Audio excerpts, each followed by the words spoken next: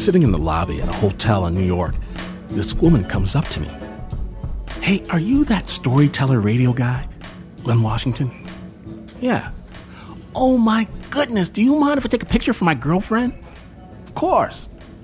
The woman, she's super nice. We take a picture, we chat for a bit, and she's off. But then, one of the hotel bellhops, he's looking at me, anxiously.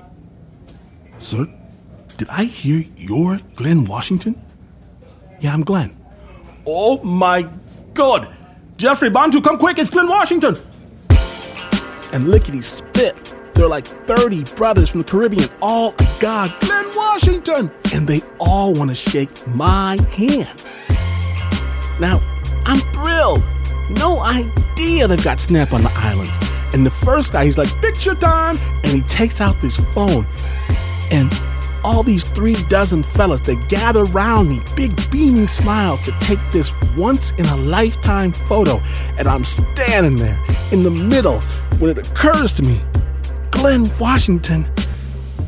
You know, that's the name of a famous reggae singer who is not me, but they must think, "Oh no."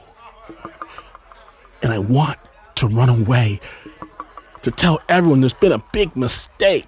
Still, they're all so happy to meet that other Glynn Washington. Say cheese. So I figure, what the hey? Cheese.